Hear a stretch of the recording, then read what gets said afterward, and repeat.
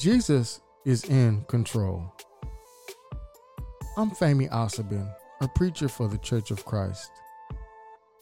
Sometimes in life, it appears that oppositional forces to Christ can manipulate situations and force their will in our lives, but truly they can't. Today's sermon, Jesus is in control, shows that at the moment of Jesus appearing defeated at his trial headed to the cross, he really is in total control of the situation. We can learn from Jesus' example and put our faith in him so that when we face our difficult trials in life, we will be rewarded just as he was with an eternal victory over our enemies who are in opposition to God's will.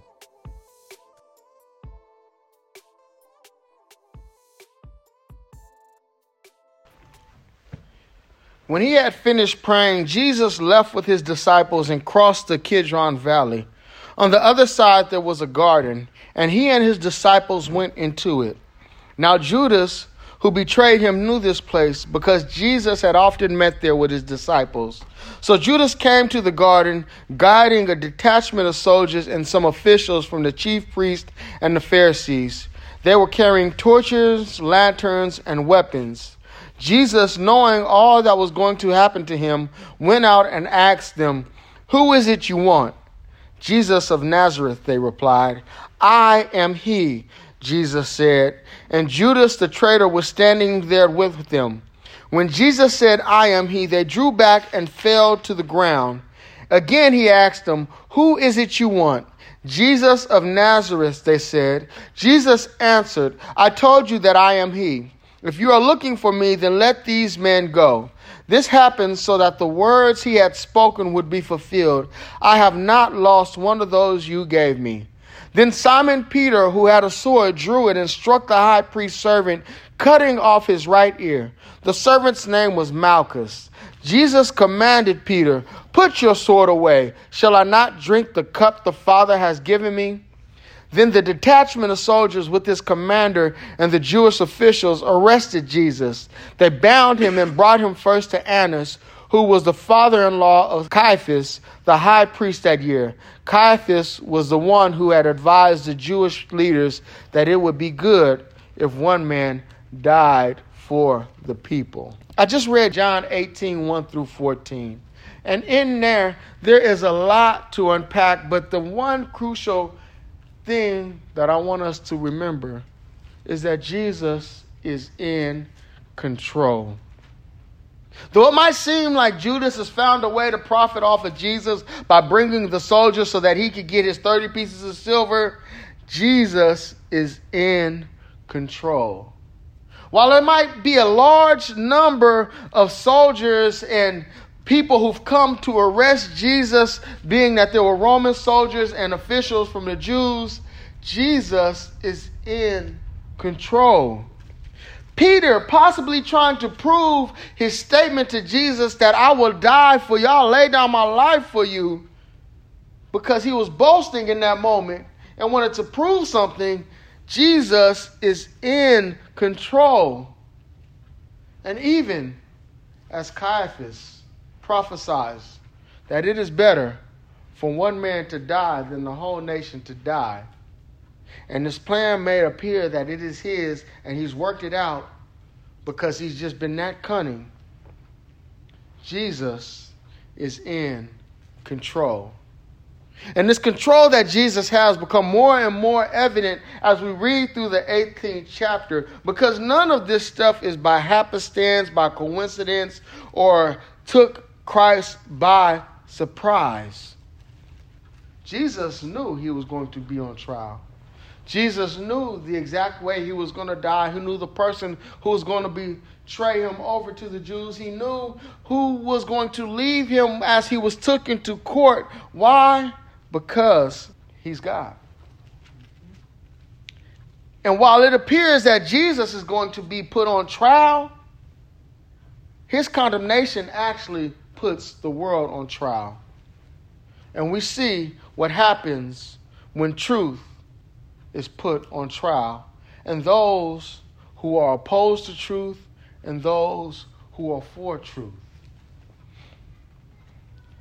Because if we just think about this, understand the control that Jesus had, we're reminded that before Jesus even gives his farewell discourse from chapters 14 to 17, that in chapter 13, Judas leaves to betray Jesus.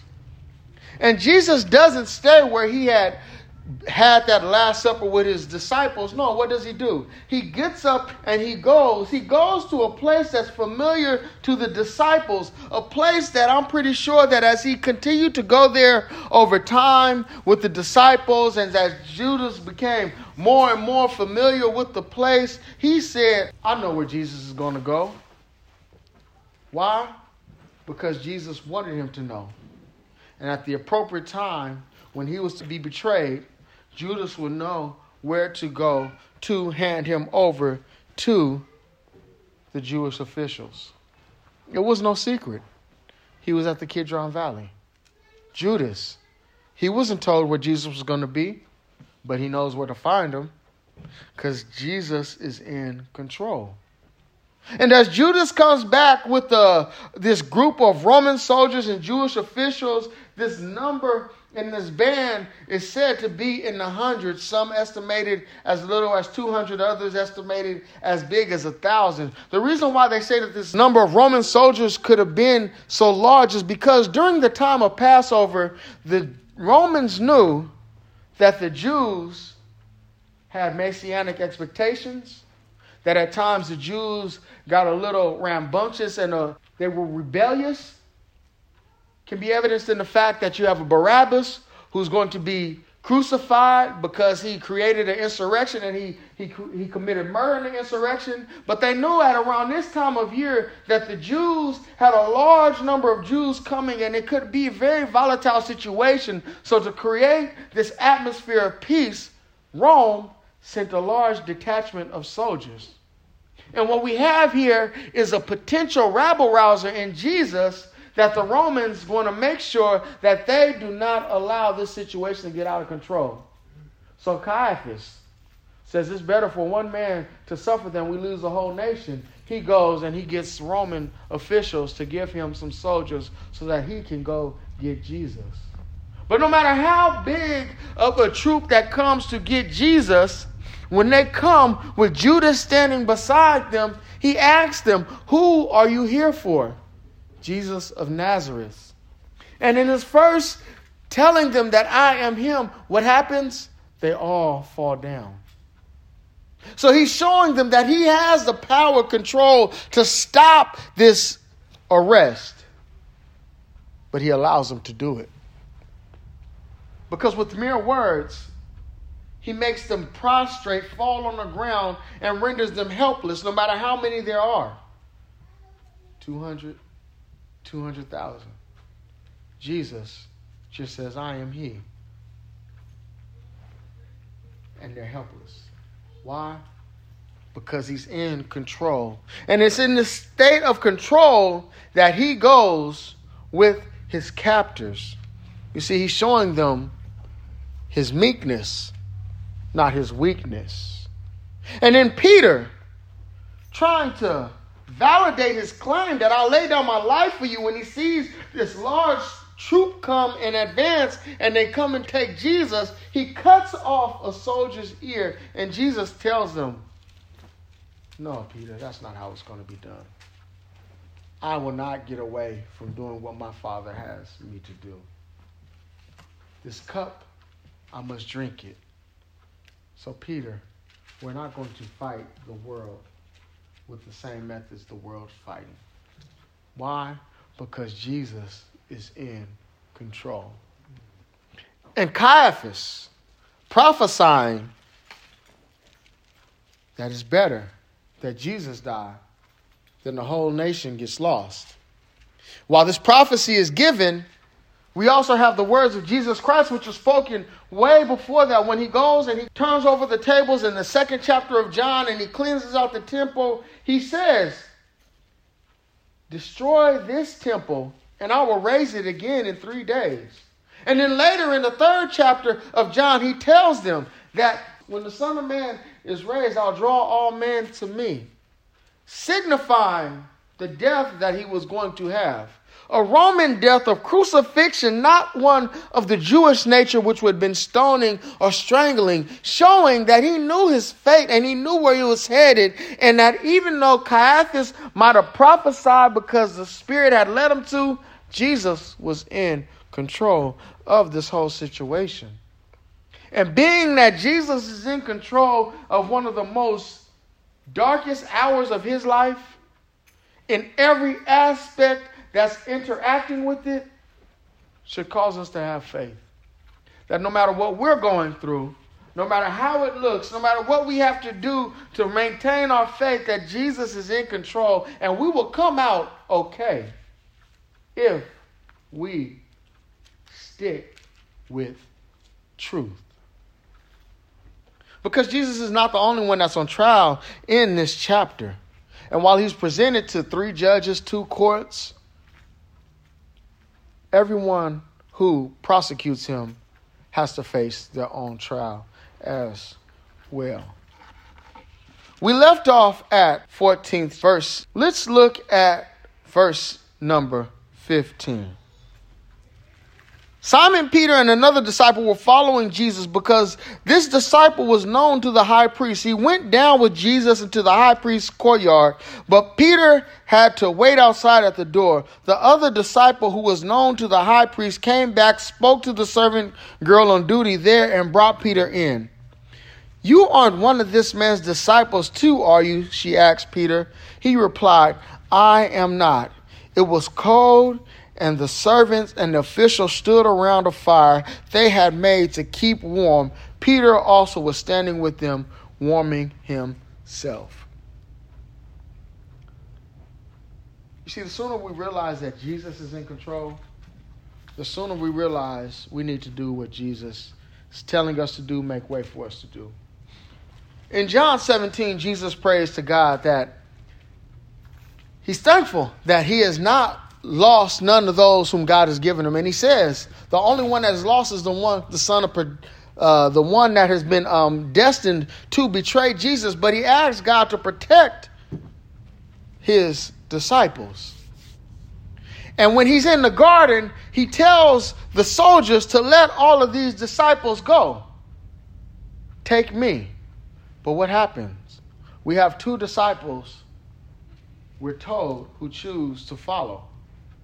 Now, Jesus had already made a way for them to be saved, but 2 of them take it upon themselves to follow from a distance to see what's going to happen. And what they're essentially doing is they're putting themselves in harm's way. Because what happens as Peter goes and finds comfort with the fire that's provided by those who are in opposition to Jesus, he's called out. He's called out because I believe he's out of place. He's not supposed to be there. Jesus had prayed that God protects them. Jesus had told them to let these go their way. And 2 of them choose to follow. So what they have done in essence is they have skirted around the protection that God was providing them to put themselves in harm's way. And when we understand that Jesus is in control, that God is trying to really protect us, what we should do is go the path that God is telling us to go, because he knows us. Jesus had told Peter that you're going to deny me tonight. Peter probably would have never fathomed that it would be in one of the most relaxing, comfortable environments probably afforded him that night. Because it's cold. And all he's trying to do is keep himself warm. Just looking over and he sees Jesus try.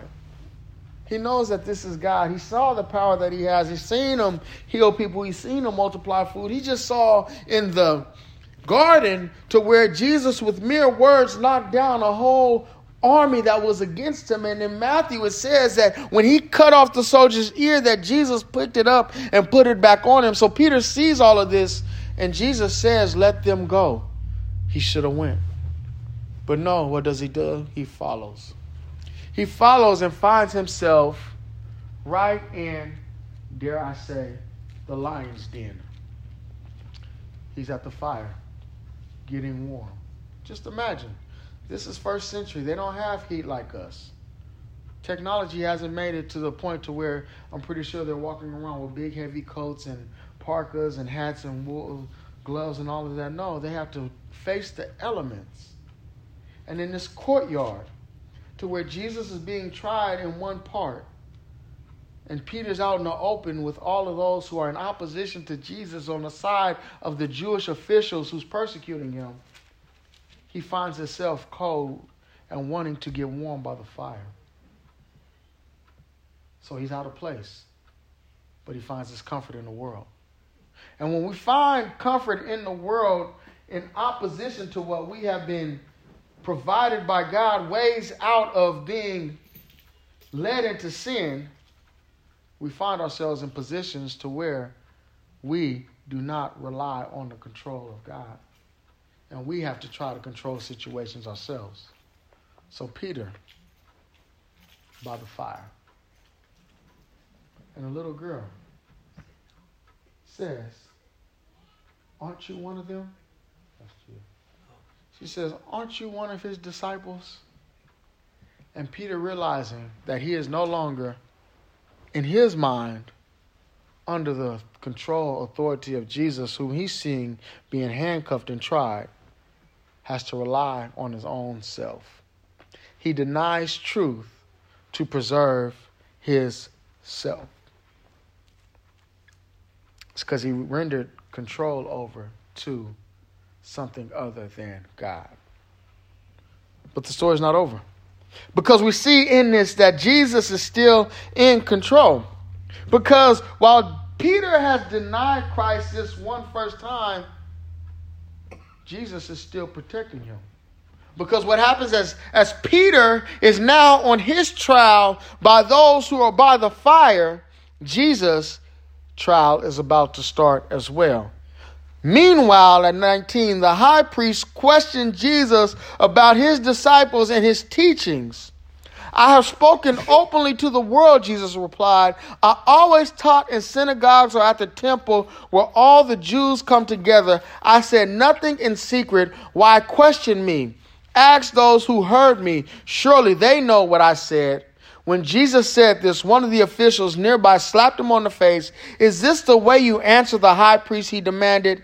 "If I said something wrong," Jesus replied, "testify as to what is wrong. But if I spoke the truth, why do you strike me?" Then Ananias sent him bound to Caiaphas, the high priest. You see, they're both on trial. "Peter, aren't you one of his disciples?" "Jesus, who are your disciples? What did you teach?" One of them, they know the answer to partially. The other one, they really don't. Peter, they're kind of questioning his identity. Jesus, they know what he taught. How do we know? Because John is full of Jesus teaching publicly, and the same officials that are going to kill him being present and finding fault in his teaching based upon their understanding, and that's why he is in the conditions he's in now, because they don't like what he's been teaching. Now, as to the matter of who his disciples are, look at what Jesus just did. He knows Peter's in there. He knows that there's an unnamed disciple that's in there as well. But what does he do? He protects them. And he's honest about it as well. Everybody who's heard my teachings has an opportunity to be a disciple. Everybody who's heard my teachings, there might be some amongst your number that are my disciples. Ananias, because there was a Nicodemus who came. There's a Joseph of Arimathea who comes and gets Jesus' body after he's killed in a couple of days. That's a disciple of Christ, but for secret. So don't ask me who my disciple is when there's all of these people who have heard my word. When you are familiar with it to the point to where you're killing me, condemning me because of what I'm speaking. Teachings you have heard. You know what I said, and you're aware that there are a large number of people who are following me. But I'm not going to tell on Peter, who's over there by the fire, even though that's one of my closest disciples. I'm not going to mention the fact that there's another one that's close to me whom you are aware of, because the disciple that got Peter in was known by the high priest. I'm not going to tell you that this man is my disciple as well, because I pray to God that God protects them. And even though I'm on trial, I'm not going to give them up, even though they will deny me, because I'm still in control. And I'm going to side with truth, even if that truth is not accepted. Because the servant slaps Jesus. Why? Because he doesn't like his response. And Jesus' last words to the Jewish leaders in John is, if I have said something wrong, testify as to what is wrong. But if I spoke truth, why do you strike me? That's an interesting phrase to leave somebody with. I'm pretty sure he said some more things in while he was living, but as recorded in this gospel, that's an interesting phrase to leave somebody with. Tell me what I have done wrong to you, and why are you mistreating me? If we could leave every interaction with people like that, we would really be blessing their lives. No matter how they treat us, we can walk away and say, if I have done you wrong, let me know where it is. And even if you're doing me wrong, tell me, why are you treating me like that? That's how Jesus left the Jews. But what Jesus also left the Jews with was the fact that he was speaking truth. Why strike me if I'm speaking truth? You know what I teach, and you see who come to hear it. He's in control.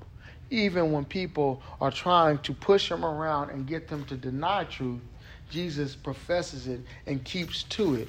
So they put themselves on trial because they're opposed to truth.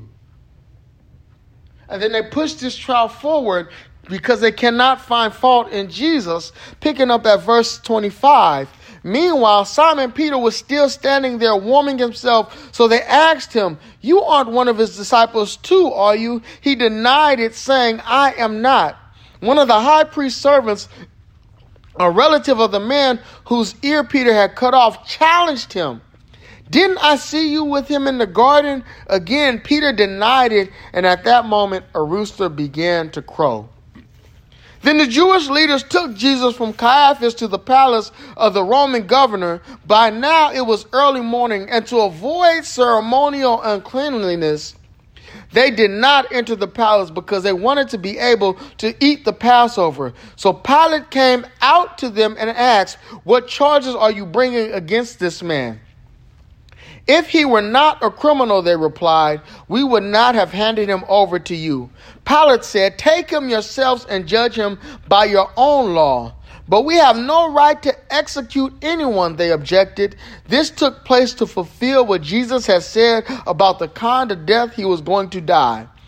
Pilate then went back inside the palace, summoned Jesus and asked him, are you the king of the Jews? Is that your own idea, Jesus asked? Or did others talk to you about me? Am I a Jew? Pilate replied. Your own people and chief priests handed you over to me. What is it you have done? Jesus said, my kingdom is not of this world. If it were, my servants would fight to prevent my arrest by the Jewish leaders. But now my kingdom is from another place. You are a king then, said Pilate. Jesus answered, you say that I am a king. In fact, the reason I was born and came to the world is to testify to the truth. Everyone on the side of truth listens to me. What is truth? Retorted Pilate. With this, he went out again to the Jews gathered there and said, I find no basis for a charge against him. But it is your custom for me to release to you one prisoner at the time of the Passover. Do you want me to release the king of the Jews? They shouted back, no, not him. Give us Barabbas.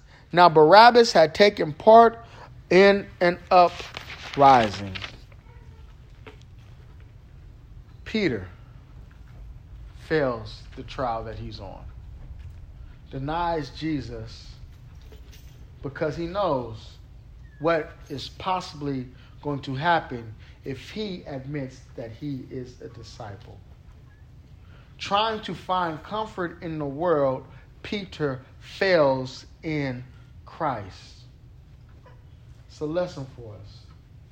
No matter how warm the fire is, no matter how comfortable it is, no matter how we try to fit in with those who are in opposition to Christ, when you get too close to that fire, you'll get burnt. And your Christianity will be tested. And a lot of times, if you do not have faith to stay away, you won't have faith to stand up and admit that you are a Christian when you face Christ being persecuted. There's a lot of people who persecute Christianity. And when you make your bed with them, you're putting yourself in opposition to Christ. And it's not worth it. Other Gospels will say that Peter ran away crying, weeping, because he knew what he had done. But at the same time that this disciple of Christ is at his low point, Jesus is at a high point, regardless of what's happening to him. Testifies to truth. I came to testify to truth. I am a king, but my kingdom is not of this world. He didn't say my kingdom's not in this world. It's not of this world. My kingdom's origins do not originate in earth. They actually come from heaven. And while it is in heaven, I still have people on earth that are in it. And everyone who believes in me is part of my kingdom. Pilate, recognizing that there is a validity to what he's saying and that he's not guilty of what it is that the Jews are trying to put him through, doesn't have the wherewithal within himself to fully come to defend truth. So he tries to skirt around it. And he presents the Jews with the option. I have a customer letting somebody go. Do you want the king of the Jews?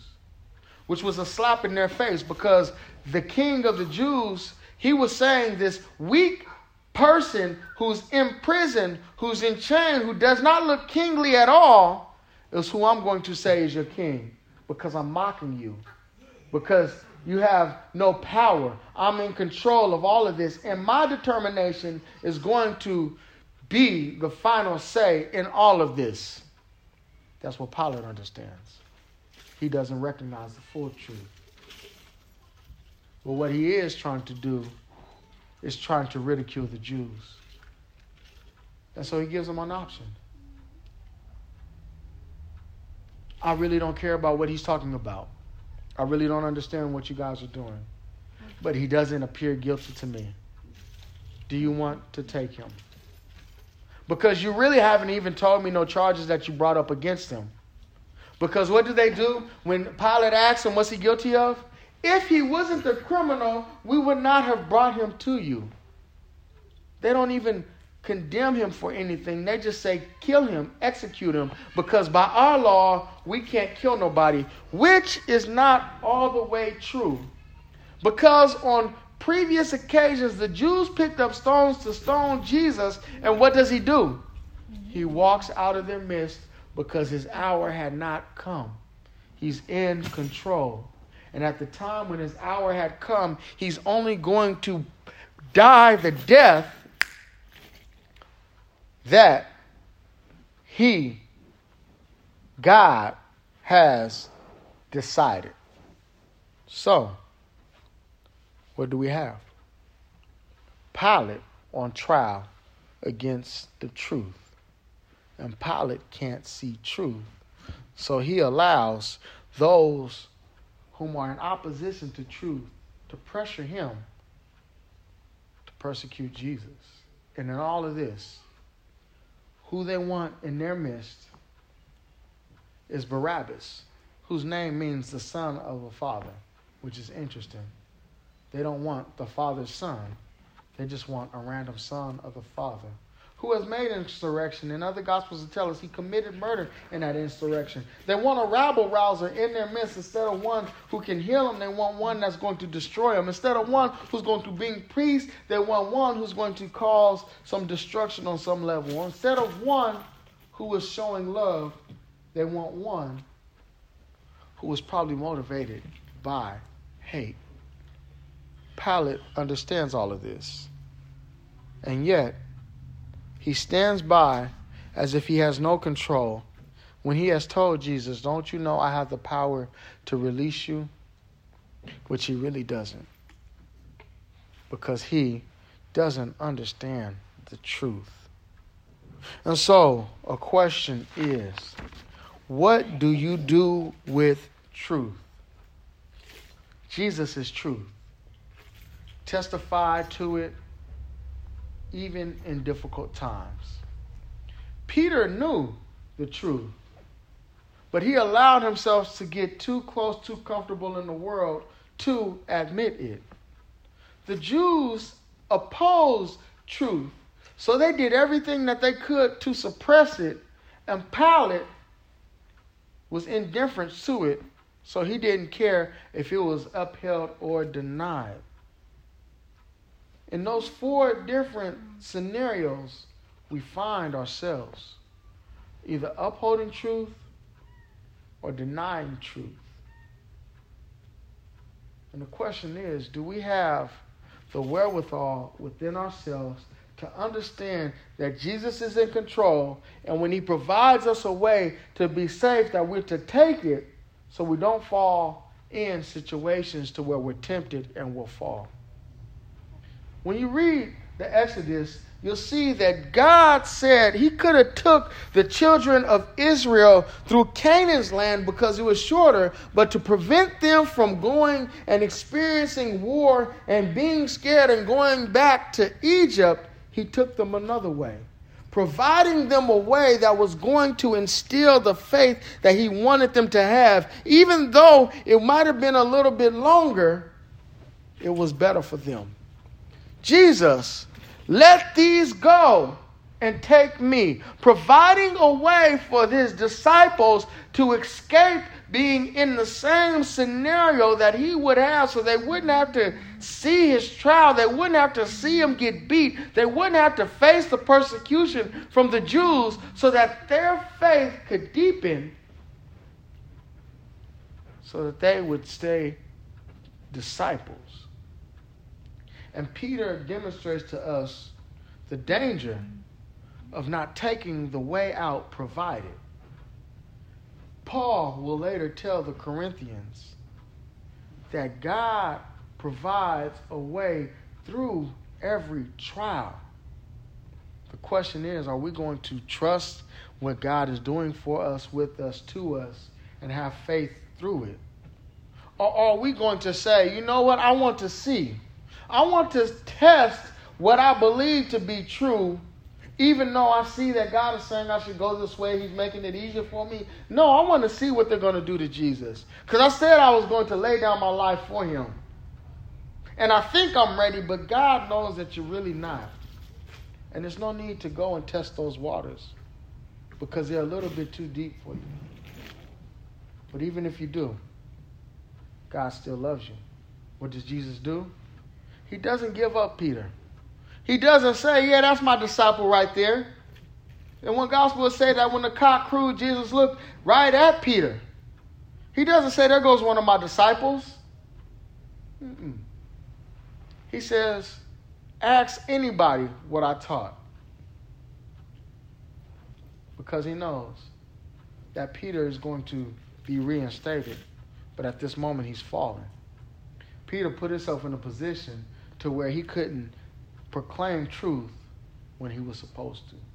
Jesus is in a position to where he proclaims truth no matter what is going on. And as we look at our lives, we all know truth.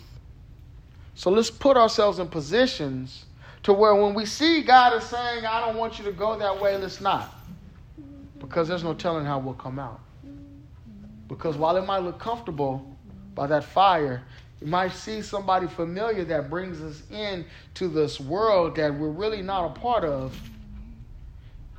If we stay there long enough, we might deny the one who is actually saving us. And we don't want to be put in that situation.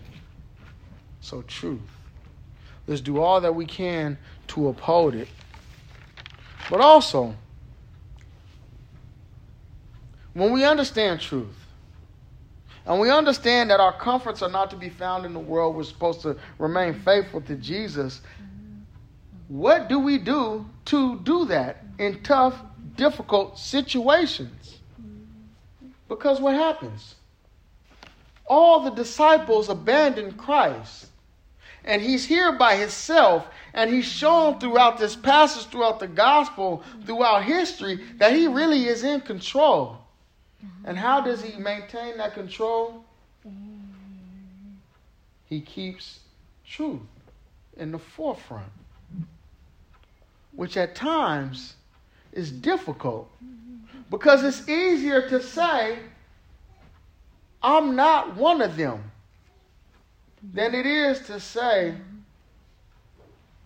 yes, Jesus is the Son of God. And even though I admit that, I know that you are very against that and you are going to do me harm.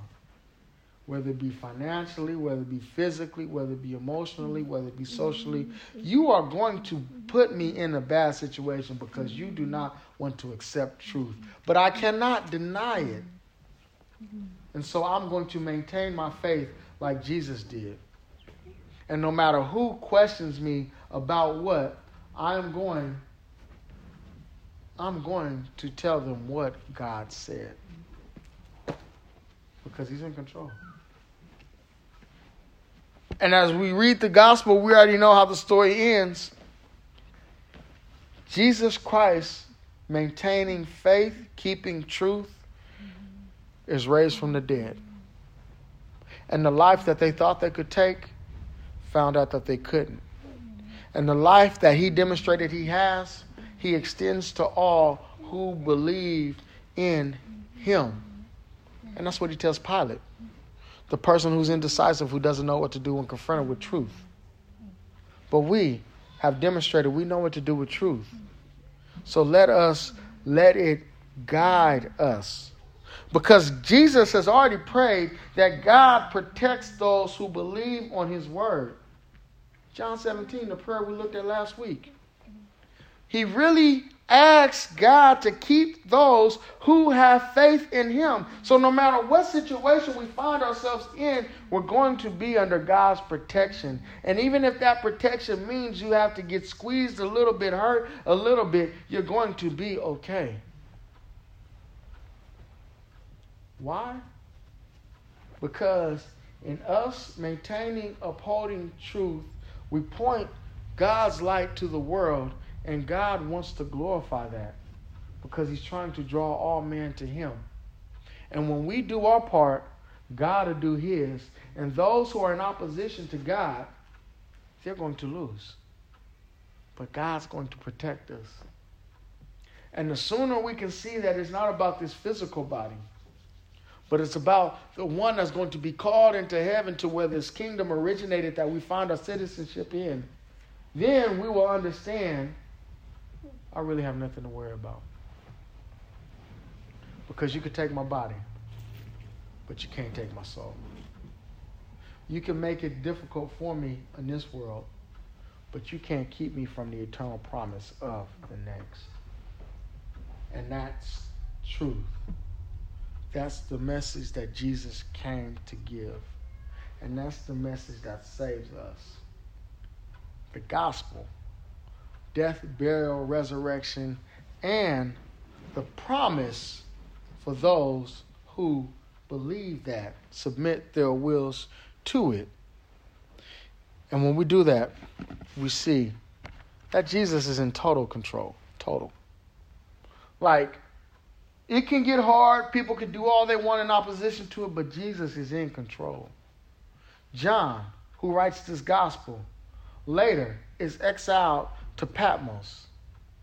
And when he's there, he gets a revelation from God to Jesus. And he is told, write this letter to these 7 churches. And in that letter contains God's final plan of how he's going to bring this history to an end. He doesn't show him step by step. He gives him big pictures. And he lets him know that there's going to be some hard times for those who have faith, but I'm in control. None of this is going unnoticed. And that there's going to be some who are persecuted, who's going to lose their lives because they have demonstrated faith, they have testified to faith in the opposition of those who are against God. But he says, I am going to vindicate them. I'm going to give them a white robe. I'm going to give them an eternal home. They will be in God's presence forever. Why? Because Jesus is in control. The only one in heaven who was worthy enough to open up the books and to reveal God's plan to all of creation is the same Jesus who died on the cross for us. The same Jesus whose blood washes us away from our sins so that when we fall short, God doesn't see us in our weakness. He sees us as our state in his son's sacrifice, sinless, because Jesus is in control. And when we submit to his control, we find ourselves on the side of truth. Even if we find ourselves on the side of truth with not that many people standing there, we'll be there with Jesus. I'm not sure where this message leaves you, but I hope that I just put on your mind that no matter what you're going through, that Jesus is in control. Amen. To hold firm to the truth and not allow anything in this world to shake you from that. Because there will come situations, circumstances, and people who will look to oppose you just because of your faith, your identity as a Christian. And we can't allow that, even if it means we have to go through some hard times. It'll be all right, because we won't go through it alone if we stand for truth. Jesus will be with us. And if they take our lives because of it, or we die in the truth, we will be with Jesus, because he came to establish a kingdom that's not of this world, but it's in this world.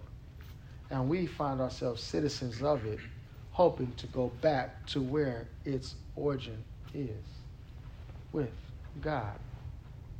And my prayer is that that's where we all find ourselves. And that even when it gets hard, we remember the sacrifice Jesus made for us to strengthen us through our hard times.